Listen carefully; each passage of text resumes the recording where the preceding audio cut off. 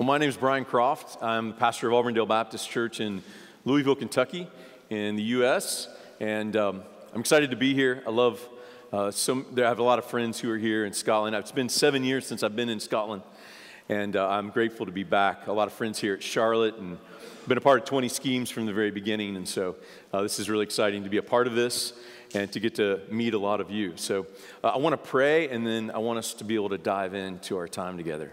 So let's pray. Lord, we're grateful that you brought us together. Thank you for friendship and fellowship we enjoy because we are in Christ and we are brought together through the blood of Christ. Lord, thank you for those who are here who serve as pastors and leaders in your churches. Lord, may this time be fruitful to help us know how to best care for our souls. Lord, for those who are here who support their pastors and love and encourage them and want to know how to do that better, to understand them better. Lord, we pray your Spirit would be at work and help them to understand that, as well as to grow in awareness for all of us, to know how to best commune with you and feed our souls with your word and to receive it and to have a peaceful, joyful soul every day, regardless of what we face in this world. And we pray all this in Jesus' name. Amen. So my conviction, I lead a ministry called Practical Shepherding, and my conviction is that to care for a pastor holistically is there's got to be three parts: the pastor's soul, his ministry, and his family. Soul, ministry, and family. And if one of those are not addressed, or if one of those three areas is neglected, you can imagine that starts to cause trouble in a pastor's life and ministry. He neglects his family, that's a problem. He neglects his ministry or is not equipped to do the work of the ministry, that's a problem. But today I want us to be able to focus on that third piece, and that's the pastor's soul. So I want to invite you to turn to Acts chapter 20. Acts chapter 20. This is going to be our base passage for what we're going to look at. Just to help you understand why those are the three pieces, I want to put that before you and realize obviously this time during this breakout session is to focus on the soul. Acts 20, find verse 25, and to give some context, this is the Apostle Paul who's with the Ephesian elders, and this is the last time he's going to be with them before he leaves, and we'll never see them again. This is such an important passage because what Paul says to them, what we're about to read, are the final words that Paul says to these elders. And I'm never going to see you again. And remember, they don't have email or FaceTime to touch base again. So whatever he says to them, this is it. This is the final words Paul wants to leave with these elders. Let's pay close attention to what Paul says to them and how that would instruct us as pastors, as leaders as well. So starting in verse 25, I'm going to read through verse 32 if you follow along with me. This is Paul speaking as Luke gives us account. And now behold, I know that all of you among whom I went about preaching the kingdom will no longer see my face. Therefore I testify to you this day that I am innocent of the blood of all men. For I did not shrink from declaring to you the whole purpose of God. Be on guard for yourselves and for all the flock, among which the Holy Spirit has made you overseers, to shepherd the church of God, which he purchased with his own blood. I know that after my departure, savage wolves will come in among you, not sparing the flock. And from among your own selves men will arise, speaking perverse things, to draw away the disciples after them. Therefore be on the alert, remembering that night and day for a period of 3 years, I did not cease to admonish each one with tears. And now I commend you to God and to the word of his grace, which is able to build you up and give you the inheritance among all those who are sanctified. This is God's word. Amen. The key verse I want us to focus on is verse 28. So take your eyes to verse 28, the middle of these powerful words that Paul gives to these elders. And here's the verse that should matter so much to us. It's so instructive. Be on guard for yourselves and for all the flock. Brothers and sisters, that is the call of a pastor. Pastors feel the pressure from all different directions, from their own church, from other pastors and churches, and even the culture of what we're supposed to do and be as pastors. But let God's word cut through all the confusion and the pressure that many of us face and realize this is the call of a pastor. And you see what it is. It's two things.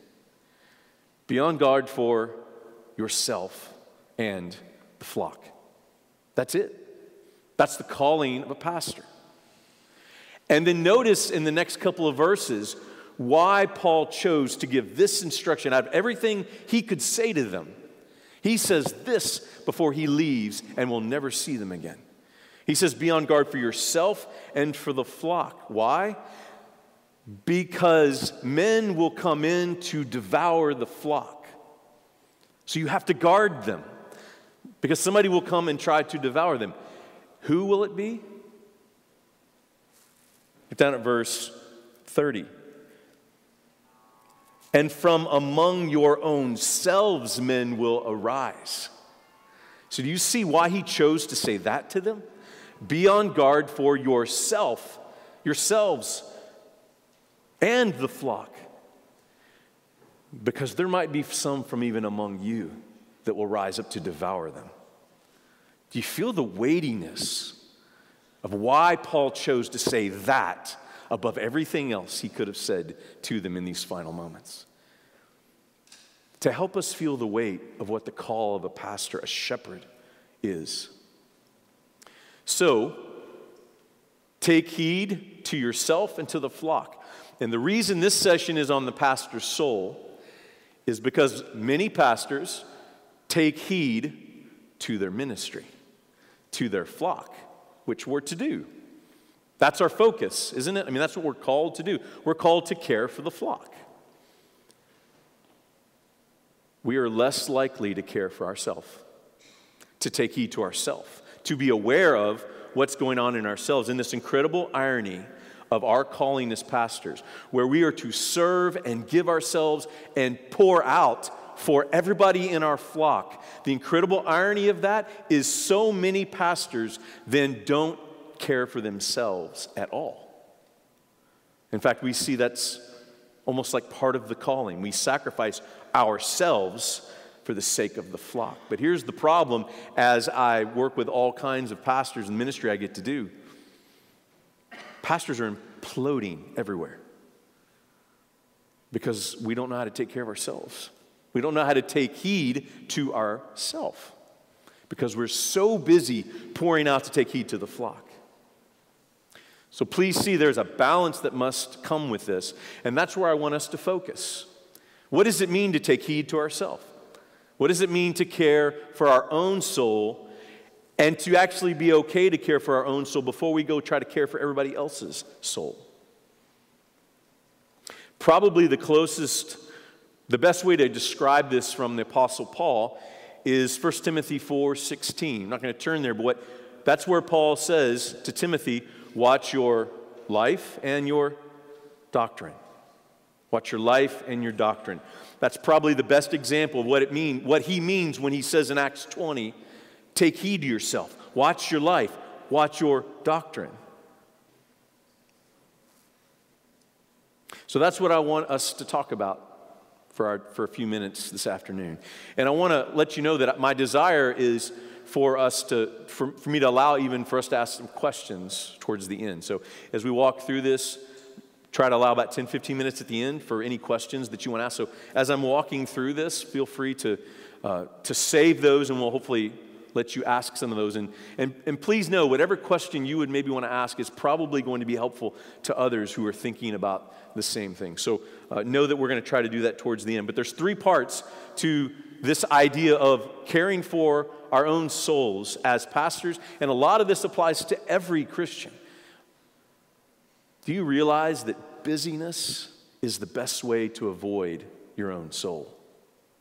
And all of us are really, really busy, whether you're a pastor or not. And I want us to just stop for a moment and try to grow more aware of what's going on with us, not everybody else around us. So there's 3 parts to this I want to focus on. The first is, to care for our own soul, we have to first walk with Jesus. We just have to focus on walking with Jesus. Raise your hand if you have read The Reformed Pastor by Richard Baxter. Okay, thank you. If you haven't, it's an amazing book, and somebody gave it to me years and years ago because I was trying to learn about pastoral ministry. I was trying to learn about, all right, what does a pastor do, and what does it mean to care for the flock? And everybody said, oh, Baxter cared for the flock in a way that was just unlike anybody else, and he reveals that in this book. But I took this book expecting to be taught about practical ministry. And I turned to the first page, and let me read to you how Richard Baxter's The Reformed Pastor opens. Quote, "Take heed to yourselves, lest you be void of that saving grace of God which you offer to others, and be strangers to the effectual working of that gospel which you preach, unless while you proclaim to the world the necessity of a Savior, your own heart should neglect him, and you should miss of an interest in him and his saving benefits. Take heed to yourselves, lest you perish, while you call upon others to take heed of perishing, and lest you famish yourselves while you prepare food for them. Many a preacher is now in hell, who hath 100 times called upon his hearers to use the utmost care and diligence to escape it." End of quote. And I suddenly realized this was not a book just about pastoral ministry and how to do ministry. I mean, I'm an American. You don't get in people's faces like Baxter does here. You're supposed to be more nuanced and subtle. And I remember just being kind of shocked by it when I read it. It's not what I was expecting. But even though this book that Baxter writes is a book about pastoral ministry, notice what he deals with first. A pastor, first and foremost, before gifts and calling and all those things come into play, has to be someone who walks with God, who knows Jesus deeply and intimately and walks with Jesus, so that the fruit and the outpouring of his ministry to others comes out of that place. We have to read the Word of God not just to prepare sermons and teaching, but we read the Word to feed our own souls, so that then we can feed it to others. We have to have time where we are alone with God and we experience and pursue the presence of Christ in our life before we can expect to help others to experience that. See, friends, we get so caught up in just the tasks of ministry that we miss the fuel behind a fruitful ministry is someone who walks with God closely, who knows Jesus intimately. Because the most fruitful ministry we can have, even as pastors and as leaders in other people's lives, is that they see that we walk with Jesus, that we've experienced him, that we know him. So we first must walk with Jesus before anything else. About 6-7 years ago, my soul pretty much imploded before me.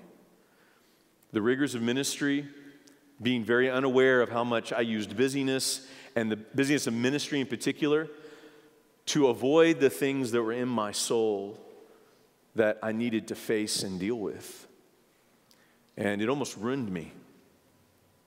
And a lot of the things that I'm going to talk about during this time are things I learned from a really painful lesson of almost losing it all. Because we have to grow in walking with Jesus, and walking with Jesus has to be enough for us to then walk in our ministry in a way that we pursue it and give ourselves to it, and yet we hang on to it real loosely. The beautiful truth that begun to set me free and brought healing to my soul in the midst of a lot of pain I was dealing with in my life was, if I have Jesus, is that enough? Like if I had to give all this ministry up, is it enough? And there was a time in my life where I couldn't say yes to that. And when I started moving to a more healthy place, it was a place I was able to say, if I have Jesus, it's enough. I'm okay with just him. I don't have to have this ministry. It's a privilege to have this ministry. We have to walk with Jesus in a real way. And to neglect that is to neglect the very thing that empowers our ministries when we go out to minister to others. So that's the first thing. We have to walk with Jesus. That's the first basic piece. And I hope that resonates with you. But what I want to challenge you is, are you neglecting your own soul and your own walk with Jesus and your own feeding on the Word of God to feed your soul because you're so busy with ministry? That is not a justification. Important ministry is not a justification to neglect your own soul and the spiritual nourishing of it. So that's number one. Number two, embrace your weakness. That's the second part of caring for our own souls as pastors and as leaders, is we have to embrace our weakness. We don't do that well, do we? Because we feel this pressure to somehow be superhuman, because that's what people expect of us. Or we put that expectation and that pressure on ourselves. But to care for our own souls, we have to honestly and transparently embrace our humanity, our frailty, our sins and our struggles, and they're real, just like everybody else we try to care for. If you're here today and you're a pastor and you feel the pressure that somehow you have to have this certain image or do everything right or be able to have all the right answers, I assume you probably feel like you live in a prison. Because that is a horrible pressure to walk in constantly. And it will corrode your soul as you try to live in that and meet all those expectations that everybody has for you. Turn to 2 Corinthians. Find chapter 12. 2 Corinthians 12. Many of you will be familiar with this passage. Find verses 9 and 10. This is the thorn in Paul's flesh that he asks to be removed. Begs God to remove this thorn. We don't know what it is, but it's definitely a real thorn. It's a weakness in Paul's life. And I want us to read verses 9 and 10 because this is the response that Paul gets when he cries out several different times, "Remove this from me." And here's what he says how the Lord responded. Verse 9, "And he has said to me, 'My grace is sufficient for you, for power is perfected in weakness.' Most gladly, therefore, I would rather boast about my weaknesses so that the power of Christ may dwell in me. Therefore, I am well content with weakness, with insults, with distresses, with persecutions, with difficulties, for Christ's sake. For when I am weak, then I am strong." I have a confession to make. I misinterpreted this passage most of my adult life. Here's how I interpreted this passage most of my adult life. Christ's strength is most strong in me despite my weaknesses. That's actually the wrong way to interpret this passage. Christ is strong in me despite my weaknesses. In other words, yes, I have these weaknesses and this thorn in the flesh, my humanity, my frailty, my sins, my struggles. I have all this, but despite those things, Christ is strong in me. He's able to still be strong in me. That's the wrong interpretation, but that's how I understood it. Here's the right interpretation. And you can feel free to push back on me later if you would like. But here's the correct interpretation. Christ's strength is found in me in my weakness.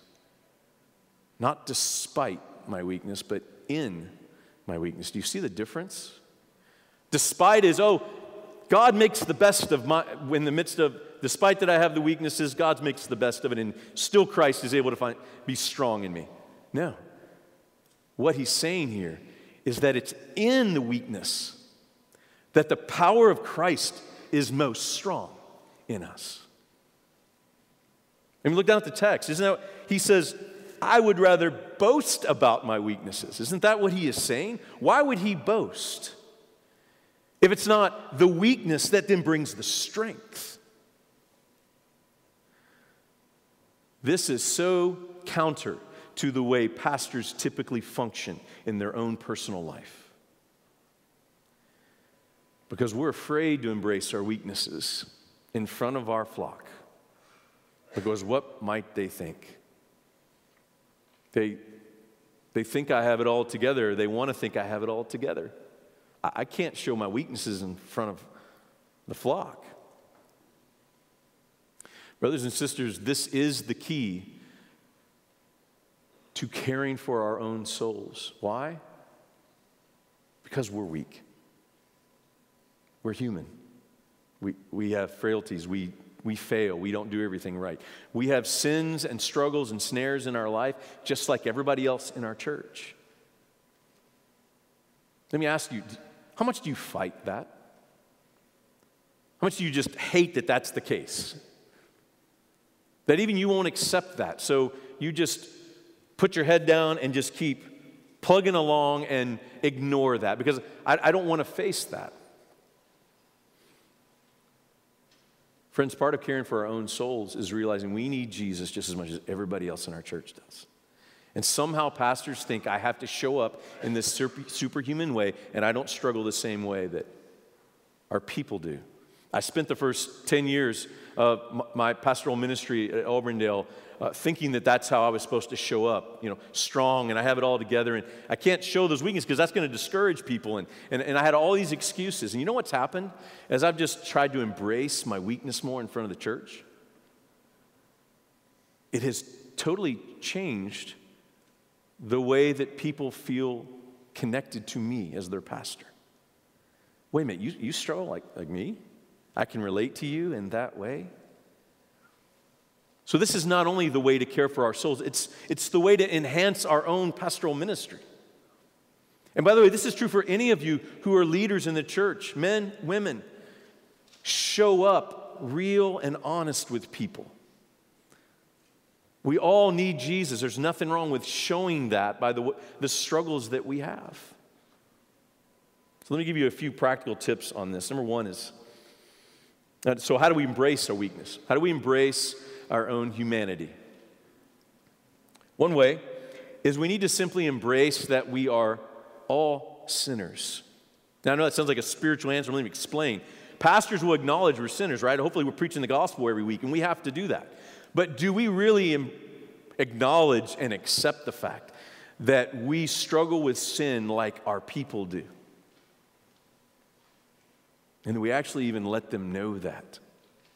I'm weak. I need Jesus. I need forgiveness. And we don't just throw it out there as an idea. We actually let them know. I had a fight with my wife, and it was ugly this past week. And I needed the Lord's grace, and I had to go ask for that. Things that might shatter the perfect reputation we're trying to have in our churches. But I would argue that this is not only the way for a pastor to live authentically in his own life and walk with Jesus in these ways, but it will enhance our ministry in our churches, because I think it's God's design for us to serve like that. We've got to embrace we're sinners and let people know now, and we can talk about this in Q&A if you want. I get as pastors, we can't stand up and just share every little thing and struggle that we have. I get that. But it's not an all or nothing, and I find so many pastors, people expect us to have it all together. So when we don't let them know we don't have it all together, they assume we do. But we don't. And that's okay. That's okay. And I just want to extend to any of you, if that's the first time you've ever heard that, I know that sounds really basic as a pastor. It's really okay that you don't have it all together. It's really okay you have the same struggles that all your people do. even though you may be afraid to share it with them. It's okay. Here's another way we embrace our weaknesses. Embrace you're not perfect. Anybody want to admit that you're a perfectionist? My hand's up. I'm a perfectionist. Thank you. Yeah. So there are two sins, I think they're sins, that are not only overlooked as sins, but they're looked at as virtuous in at least a lot of our cultures. One of them is being a perfectionist. You ever heard somebody say, I'm a perfectionist? And it usually means I like to do things really, really well. I want to pursue excellence in everything I do. So, yeah, I'm a perfectionist. Well, that's a sin. The other one is I'm a control freak. By the way, recovering control freak here too. I'm a control freak. I'm a perfectionist. Why are those sins? They're the two ways that we try to be like God that we cannot. Because only God is perfect. God's the only one in control. And as a control freak, that's a reminder I have to have every day. We have this illusion, we think we control this little things around us, and that's where we get our comfort. Okay, I got everything in front of me here. I'm in control of this. I see everything happening. We're not in control of anything. God's in control. We crush our own souls trying to pursue perfectionism and try to control everything around us. And usually we crush people around us. Because if you're a perfectionist, you probably demand that of the people around you as well. But I'm here to tell you, here's hope extended to you. You don't have to do anything perfectly. Isn't that freeing? You don't do anything perfect. Jesus has accomplished perfection for us. He's accomplished it for us. We don't have to be perfect in anything. By the way, it terrified me to have to face this reality in my own life because I thought, okay, the moment I let go of this, I am not going to care about doing anything well. That was a fear I had in doing this, and I hung on to it. You know what happened?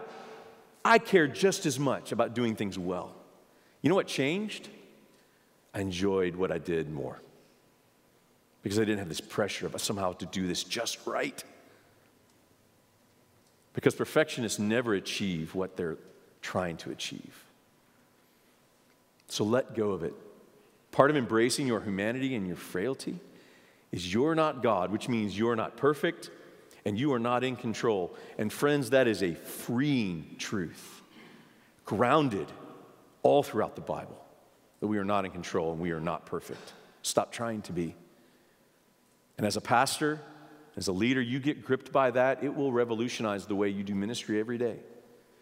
You probably may not be aware of how much you crush your own soul by trying to control everything around you and trying to do everything perfectly. And if you don't, that's not good. So we've got to embrace our weakness. In Christ, the power of Christ rises up in us in our moments of weakness. And have we not experienced that, friends, as Christians, walking with Jesus? When we are in those moments of great weakness, that Christ somehow shows up and is powerful. Even when we do ministry, isn't that what happens? We're in a moment of weakness. There's no way I can do what I'm about to do. And God just blesses it in a special way. We need to embrace our weakness. Number 3 is you have to care for yourself. So you got to walk with Jesus, embrace your weakness. That's the key to a free, peaceful, and joyful soul. But here's the third piece. You have to care for yourself. And I'm going to get into some real practical things that you're going to think have nothing to do with your soul. But I want to challenge you. I want to give you 6 things in this practical area that I believe everyone is tied to the soul. And you can challenge me on it later. So here's the 6 things. Personal care. So think more like physically caring for ourselves, but that they're tied to the soul in ways we don't realize. Number 1, I have one word affiliations, but I think you'll get it. Number 1, eat. What do we eat? And more importantly, why do we eat? There are two kinds of people in this world, I'm convinced. There are those who eat when they're stressed, and there are those who don't eat when they're stressed. I come from a long line of stress eaters, I'll have you know. And just because you maybe are able to manage your weight better as a stress non-eater doesn't mean it's any more healthy for you. Because what does that reveal? We go to food to find comfort in our stress. Is that not tied and connected to the soul? That's not about just what our diet is, how we manage what we eat and when we eat, just to be health conscious, which is a good idea, by the way. Why we eat, how we use food in our life reveals a whole lot. And just to be real candid with you, I'm at a Southern Baptist church in the United States. Supposedly 47,000 churches involved in the Southern Baptist Convention. And many pastors are morbidly obese and have no idea why. But what I'm submitting to you, I believe wholeheartedly, is this is one of the reasons. The stresses, the demands of ministry, we carry in different ways. And some people try to find comfort in the stresses of ministry by food and eating a whole lot of it.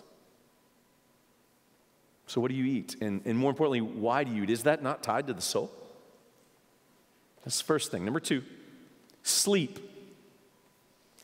I have two questions for you to answer to yourself while I ask them. How much sleep do you need a night? So answer that question to yourself. I have a second question. How much sleep do you really need at night? And I ask it that way because most of the time we lie to others and even ourselves about how much sleep we actually need at night, don't we? That's the one thing we just seem to stretch a little bit.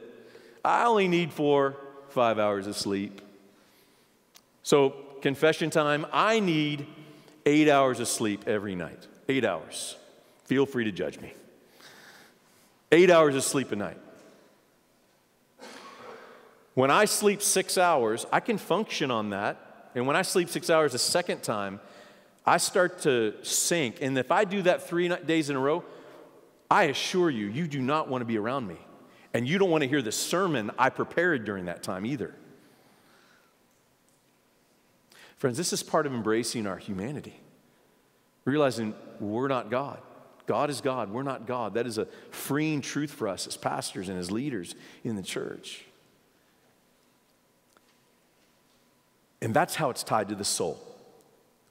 Every night, I've had to deal with this in my own life, and just about every night I lay down and I usually just feel the exhaustion of my body. I actually lay there a moment to let myself feel the physical exhaustion, the mental, the emotional, just exhaustion I feel.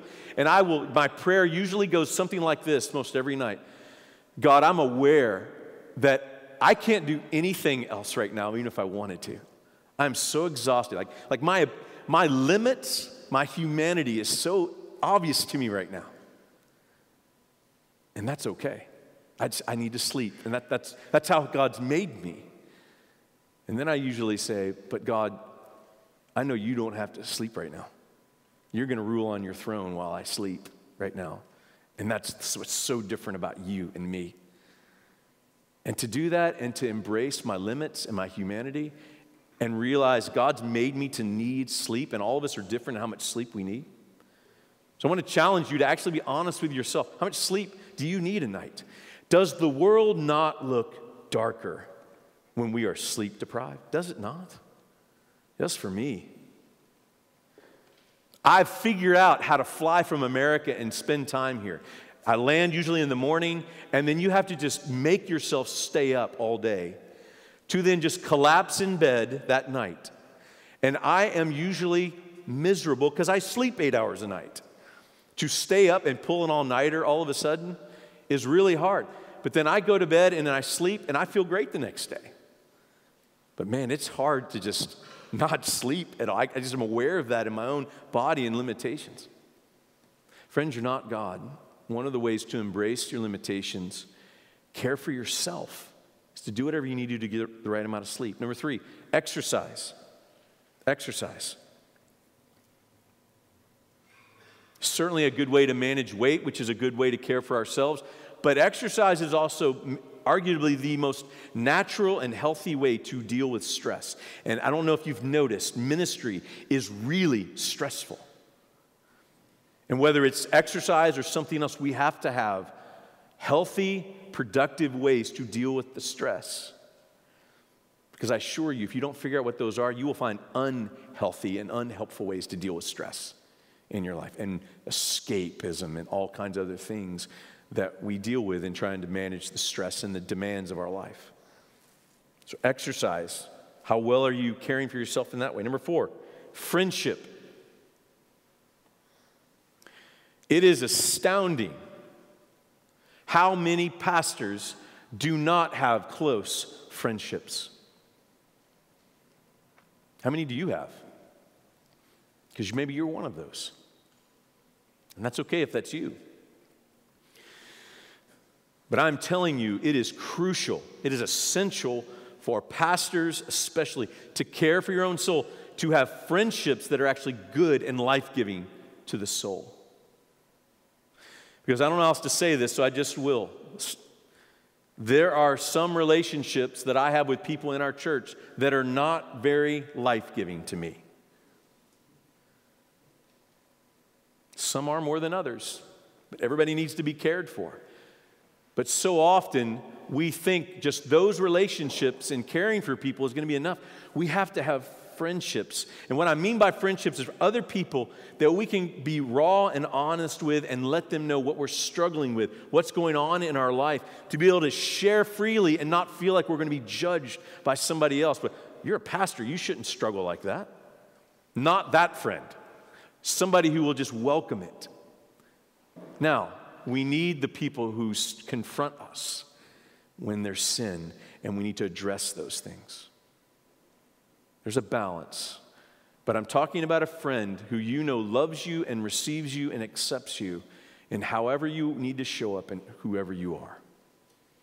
That kind of friendship. And I would challenge you that sometimes, oftentimes, it's great if you can find it in your church. I think pastors most of the time find it outside their own church. And that's okay. This has been something that I have discovered in the last 4 or 5 years that have been really helpful for me. Some of my closest friendships are not even just outside my church. They're with non-pastors. I have some dear pastor friendships in other churches. But I realized I actually needed friendships outside my church with people who didn't want me to pastor them. So one of my dearest friends owns a restaurant and is a faithful Christian man. And we become dear friends, and I can bring him whatever I need to bring him, and he's not expecting me to pastor him. He just wants me to be a friend. Pastors, you need those kind of friendships. It's good for your soul to have people who will care for you without strings attached. Number 5, rest. Now, you can take all the holiday you want. That does not mean you are resting. And in fact, sometimes when pastors take time off, it tortures them because you fret about everything going on at church while you're gone. I find it fascinating that some of us pastor churches that are 100 and 200 years old, and somehow we think it's going to crumble and close if we're gone 2 weeks. So this is partly about taking time off and away from church. But it's also about, this is tied to the soul. How well can you let go when you take that time? And just trust the Lord with whatever happens. Had a friend challenge me about this. I wasn't taking all my vacation time, and he heard about it. And he confronted me. He says, "Why are you not taking all the time off the church gives you?" And of course, I had some lame excuse. And he taught me something that was really impactful. He says, you take every day the church gives you. Why? Well, it's for you to rest, first of all. It's for your family. Because our families share us 24/7. The only time they don't have to share us is when we leave and they just have us. We are robbing our families of time with us when we don't take all the time the church gives us. And the third reason we take every day the church gives us off, because it's for the church. But I can't take like 3 weeks in a row. There's nobody to do this and to do that and to do that. Well, how about you leave and see if somebody steps up? And if they don't, you'll know that's a hole to fill next time. We get so wrapped up when things just maybe don't go just right 1 week, it's going to destroy everything.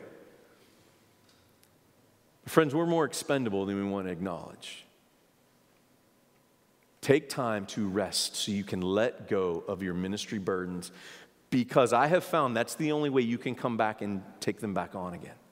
If you carry them constantly, it will eventually crush your own soul. Last one, number 6. Silence. Silence. If busyness is the best way to avoid our souls, then silence is the best way for us to grow aware of what's going on in our souls.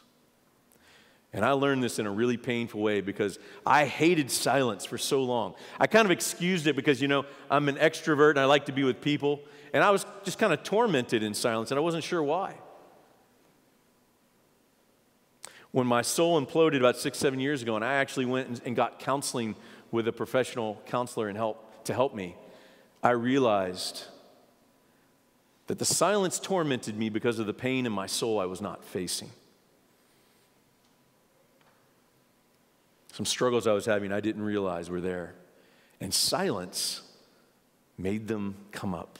And so I kept myself really busy to avoid it. And I assure you, friends, that's the way you potentially deal with your own issues in your soul and your people do. Silence is a beautiful and wonderful discipline to know what's going on in the soul. And the Psalms tell us to wait for God alone in silence because He is my salvation. How much silence do you embrace in your own life? In the midst of the crazy, busy life that we live and everybody wanting something from us. Silence exposes the soul. And I would encourage you to try this if this is something you have not tried. Last thing I want to share before we take a couple minutes for questions that I'd like to take from you is a lot of these things that I've mentioned are things that came up for me as I pressed forward in about 15 to 20 years of hard pastoral ministry. And I kept pressing through and was having fruitful ministry and God was blessing things, but it eventually just wore me down because I did not know how to take care of myself. And I moved to one of the darkest places I've ever been in my own soul. And I needed help. I needed care from others.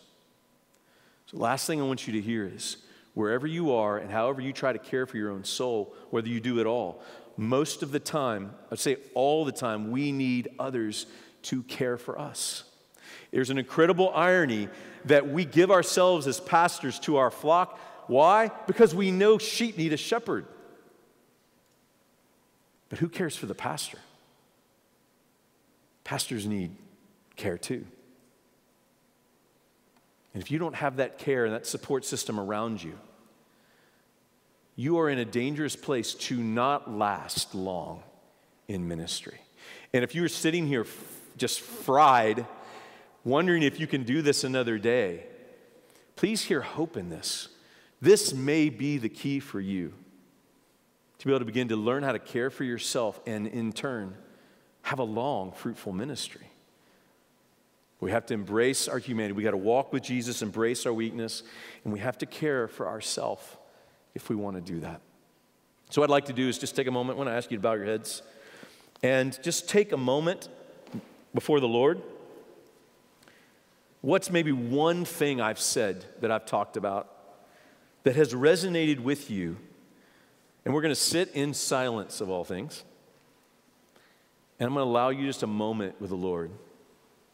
What do you need to say in this moment in just prayer? That's maybe you've become aware of, you were not aware of before. Or something he maybe has been trying to get your attention about. And I'm going to just give you a moment to go before the Lord on your own. And then I'll pray, and then I'm going to open us up for the last few minutes with questions. So let's take this silent time.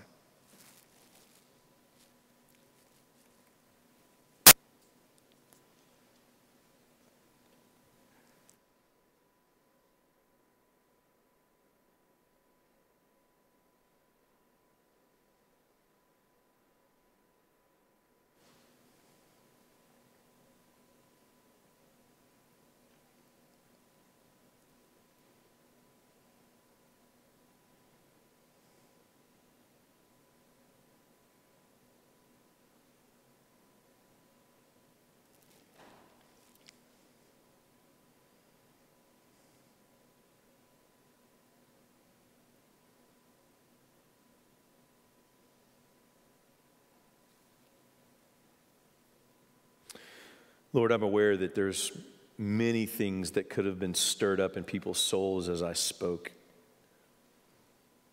So, Lord, we ask that you would just come and minister grace to us and help us to receive that grace.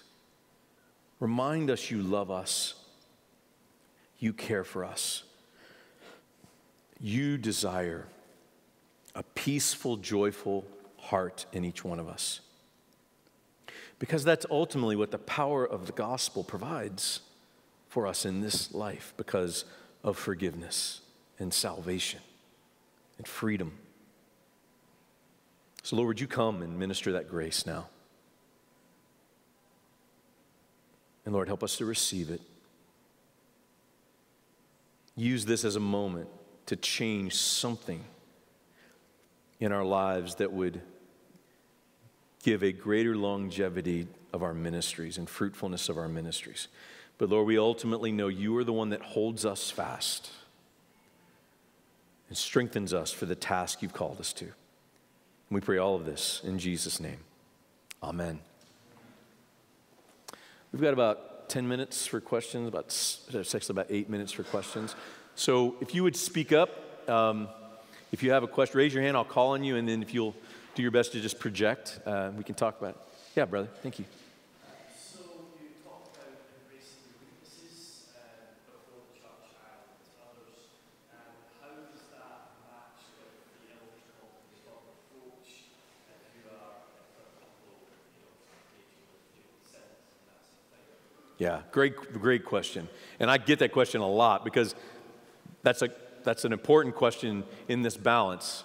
So what ends up happening, I find, is that because there's this pressure in the call of 1 Timothy 3 to be above reproach, that some translate that as I have to do everything right. I have to be perfect in front of these people. And yet, there is a call for pastors, 1 Peter 5, to be an example to the flock. So there is a balance we have to find with these things. What I encourage people to do most of the time on this is to realize it's not an all or nothing.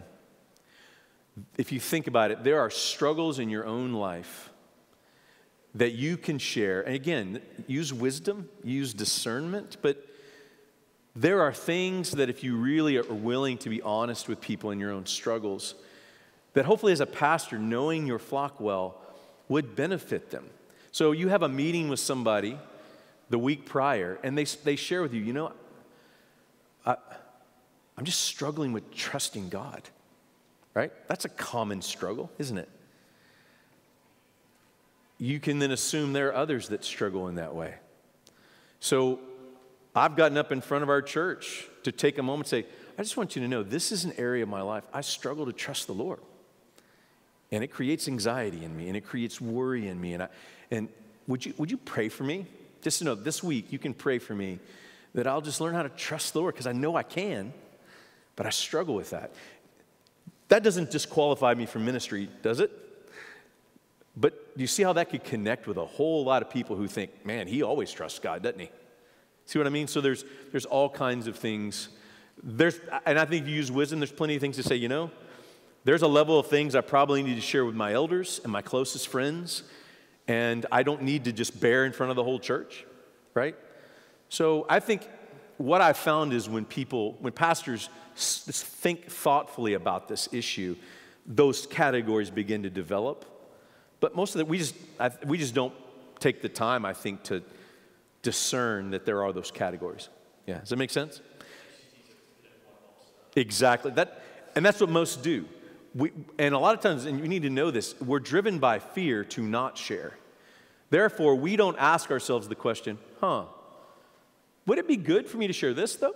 You know, would it be good for me to share that we had a rough week with one of our children?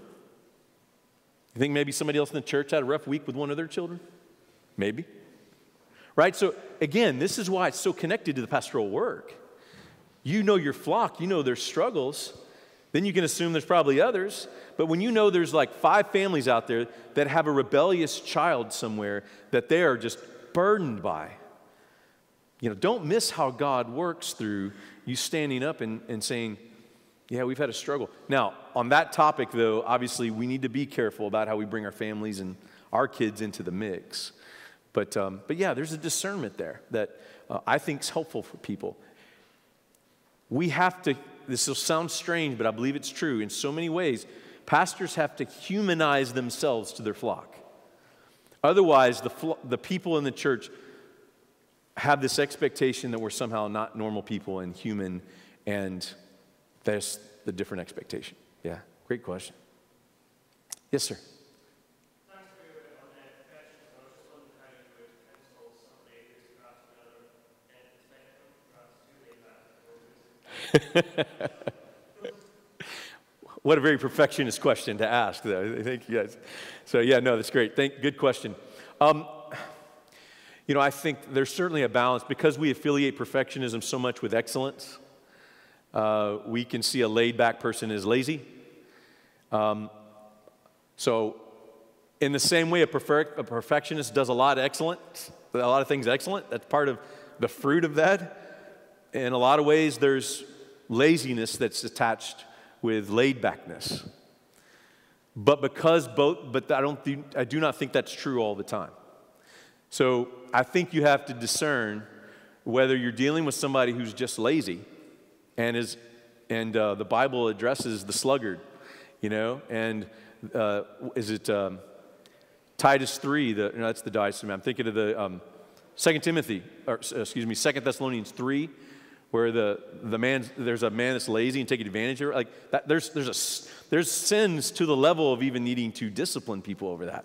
So there's a sin of laziness that needs to be addressed. But there's also something beautiful about people who are laid back. So you've got to discern which is in play. In the same way, is this somebody who just really likes to do things well, or is this somebody who's like driven by perfection and is crushing everybody around them?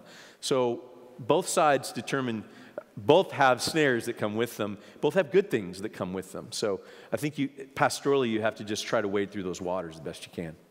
Yeah. Yeah, I'll go here, and then Liam, I'll come to you. Yeah. Thinking about that need for others to care for us, I'm assuming you envisage that as primarily the role of your fellow elders.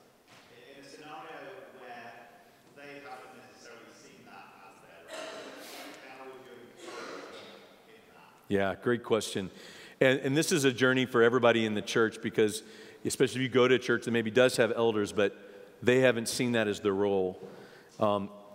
Yeah, it's a process you have to teach, just like you would if you come in and there's a group of elders that doesn't know how to be elders, but this is what you have. You got to teach them to shepherd the flock. You got to teach them, look, you also need to invest in me. You need to love me and care for me, and we need to care for each other. In the process of as you're teaching and trying to facilitate that, God has to do that work. It's not something you want to force.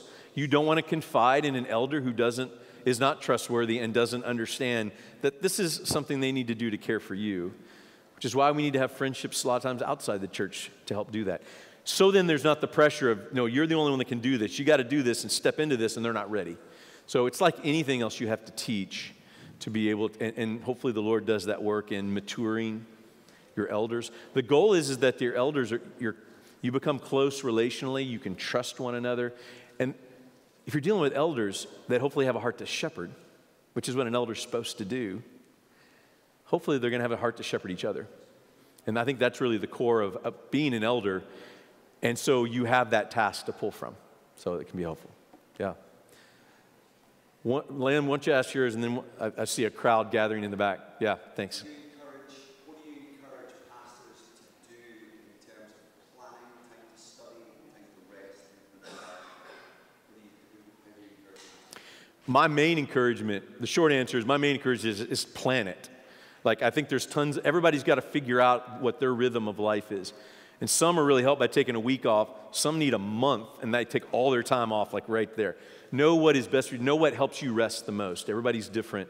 But there's got to be that balance of time to be able to rest and also to have time to study and to grow and to learn. So, yeah, thanks. Thank you all. We need to dismiss, but Lord bless you. Thanks for being here. And I'll be around the rest of the day today and this evening at the concert. Find me. I'd love to meet you and chat more. Thanks for being here.